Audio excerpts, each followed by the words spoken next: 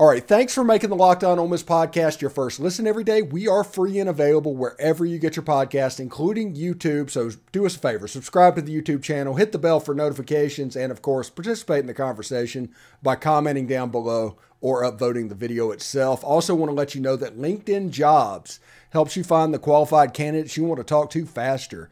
Post your job for free at linkedin.com/lockedoncollege. That's linkedin.com/lockedoncollege to post your job for free. Terms and conditions apply.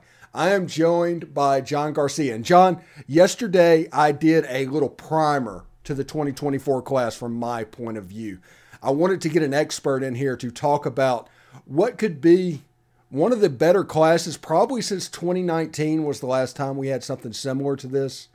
And when you look at the Mississippi class for 2024, who stands out to you?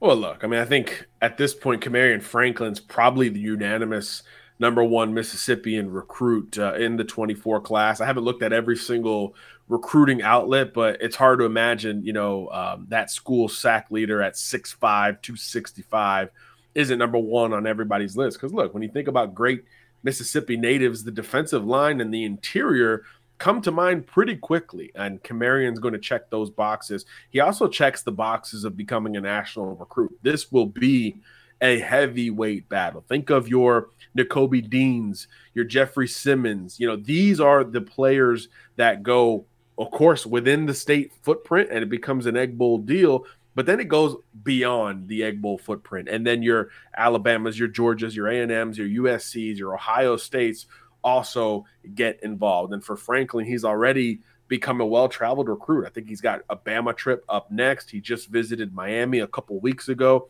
And of course, the in-state schools have been frequent visit destinations for him. So he's really at the top of the list. And if you're talking about the state of Mississippi being very good on the trail, you've got to have that national recruitment, usually with a D lineman right in the mix. And we've got that in 24 with Kamarion Franklin, who's in no rush. So that one will be one we talk about for quite some time. And then you've got several that are no doubter SEC level blue chip battles. I love Daniel Hill. Saw him in person for the first time just a couple weeks ago. He's a linebacker, running back hybrid out of Meridian.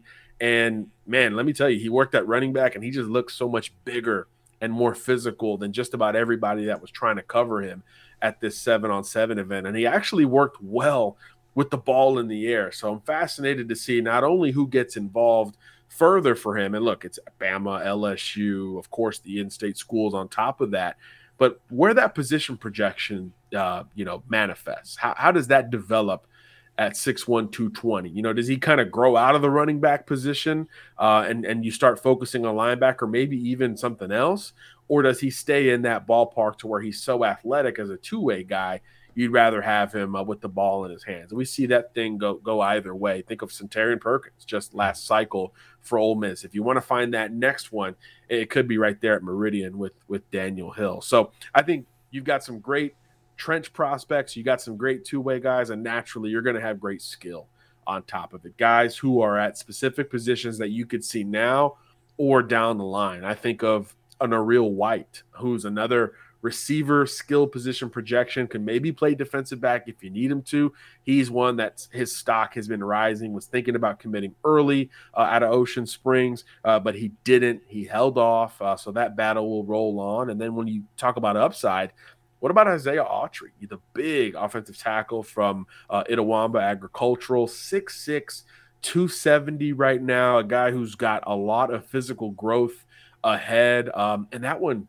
it could be a very, very back and forth Egg Bowl battle with Ole Miss probably a little bit ahead at this moment. But that one, LSU offered him, I believe, yesterday. Florida State is involved. Florida's involved. That one's going to stretch beyond the state as well. So it's kind of a pro and con situation. If you're an Ole Miss fan, you want a lot of these battles to stay closer to home, but you also want to win battles that stretch beyond the SEC and really nationally in the case of Kamarion Franklin. So there's a little bit of everything in this class of 2024 in the state. Yeah, I'm going to ask you about one particular recruit, Braylon Burnside out of Starkville. Ole Miss has gone 2 for 2 on the last two prospects out of Starkville. Could they go 3 for 3?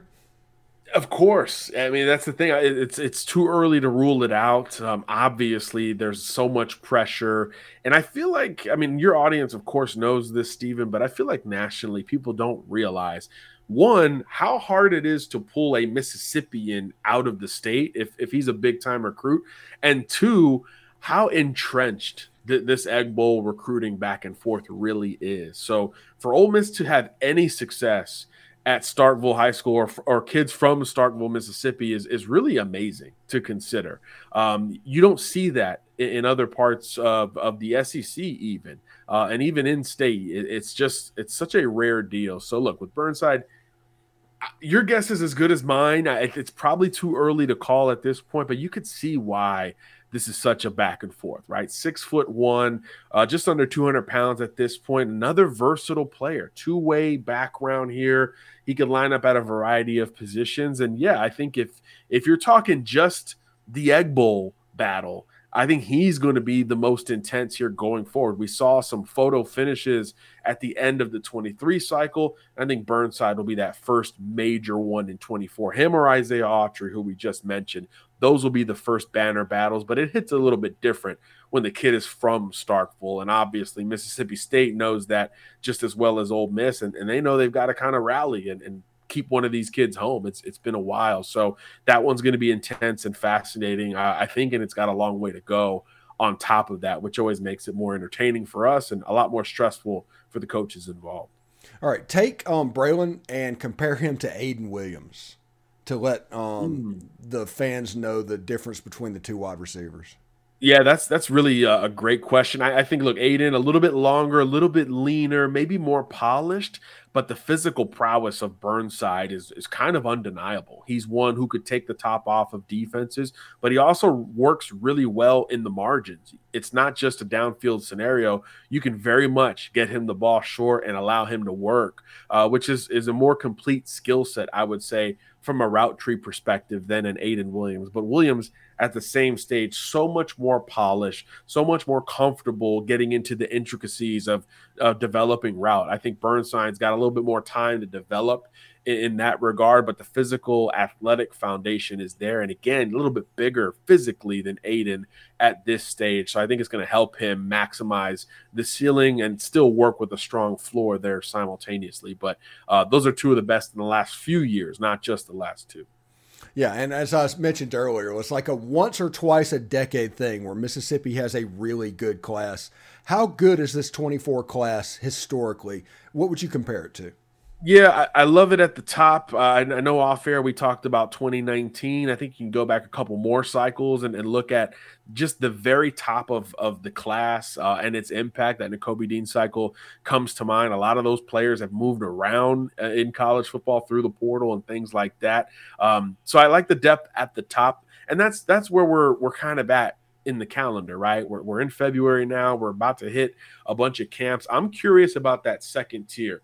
Can that group start to mix in and challenge those near the top? It won't be Kamarion Franklin levels, but is Daniel Hill going to be the runaway number 2 player in the state, or can somebody like a Burnside or Noreel White, who we mentioned earlier, can they kind of crash the party with a big offseason? There's a lot of interesting players. I mean, when we're talking about the top 10 or 12 recruits, we haven't even talked about Anthony Maddox, who just committed to Texas A&M at QB. That's a very good sign for the state of Mississippi, and just in terms of the depth at the top. So I like Maddox. I think he's going to rise in year 2 as a varsity starter. NFL bloodlines there. Big fan of Jeremy Scott from Callaway, and J.J. Harrell, I think, from North Panola, is another one that could very well finish in the top 3 or 4 in the state when all is said and done. Ditto for Autry. Again, the biggest question mark is, can he physically round into shape, gain a little bit of weight, and maintain this length and athleticism that presents as a true blindside offensive tackle? If we start getting some of those answers this offseason, I think he could begin to push, because when you talk about giving 4th stars and creating benefit of the doubt, those premium position guys like left tackles and pass rushers are going to get more benefit of the doubt than others. Yeah, and before we get out of here, what about the out-of-state players for Ole Miss specifically? What are some names that we need to be watching for? Look, I still think Damon Williams is one folks need to pay attention to. Of course, he's committed to Ole Miss, but since then, multiple Power Five scholarship offers have come in. He's entertaining them. He visited Arizona State, the in-state school for him under their new, very offensive-laden coaching staff under Kenny Dillingham, who just landed Jaden Rashada. So that's something to keep an eye on going forward. But, of course, there's a bunch of uncommitted recruits that are worth tracking. And I think Ole Miss has to start at the top. We talk about D-line recruiting with Kamarion Franklin. I mean, what about David Stone? Kind of the unanimous #1 national defensive lineman. Ole Miss just offered him in the last 2 weeks, and he told us, hey, it's not too late. It's never too late to get involved. So he's got some time between now and a decision. Can Ole Miss start to crash that party and recruit at a higher ceiling against all of the blue bloods that are going to be involved for David Stone, who comes from IMG Academy? So those are some of the names out of state that are worth keeping an eye on. And that list is only going to develop here as time goes on. Ole Miss is going to recruit the state of Louisiana very hard. We've seen a lot more success recently in the state of Georgia. Expect that to continue. And, of course, with Lane Kiffin, it's always going to be a bit of a national footprint. So you wonder how many more offensive targets will develop and come to heed as we get closer to those spring official visits. Yeah, and you're going to be along for the whole ride. It should be great, John. Anyway, thanks again for making the Locked On Ole Miss podcast your first listen every day. Make sure you check out our brand new podcast, Locked On College Basketball. It has everything you need to know about college basketball in one place. Plus, you get to hear from big-name experts, insiders, coaches, and players. It's Locked On College Basketball, available on YouTube and wherever you get your podcast. John, thank you so much for stopping by today, and we'll do it again in a couple of weeks, bud. Sounds good, my friend. Thanks for having me. All right.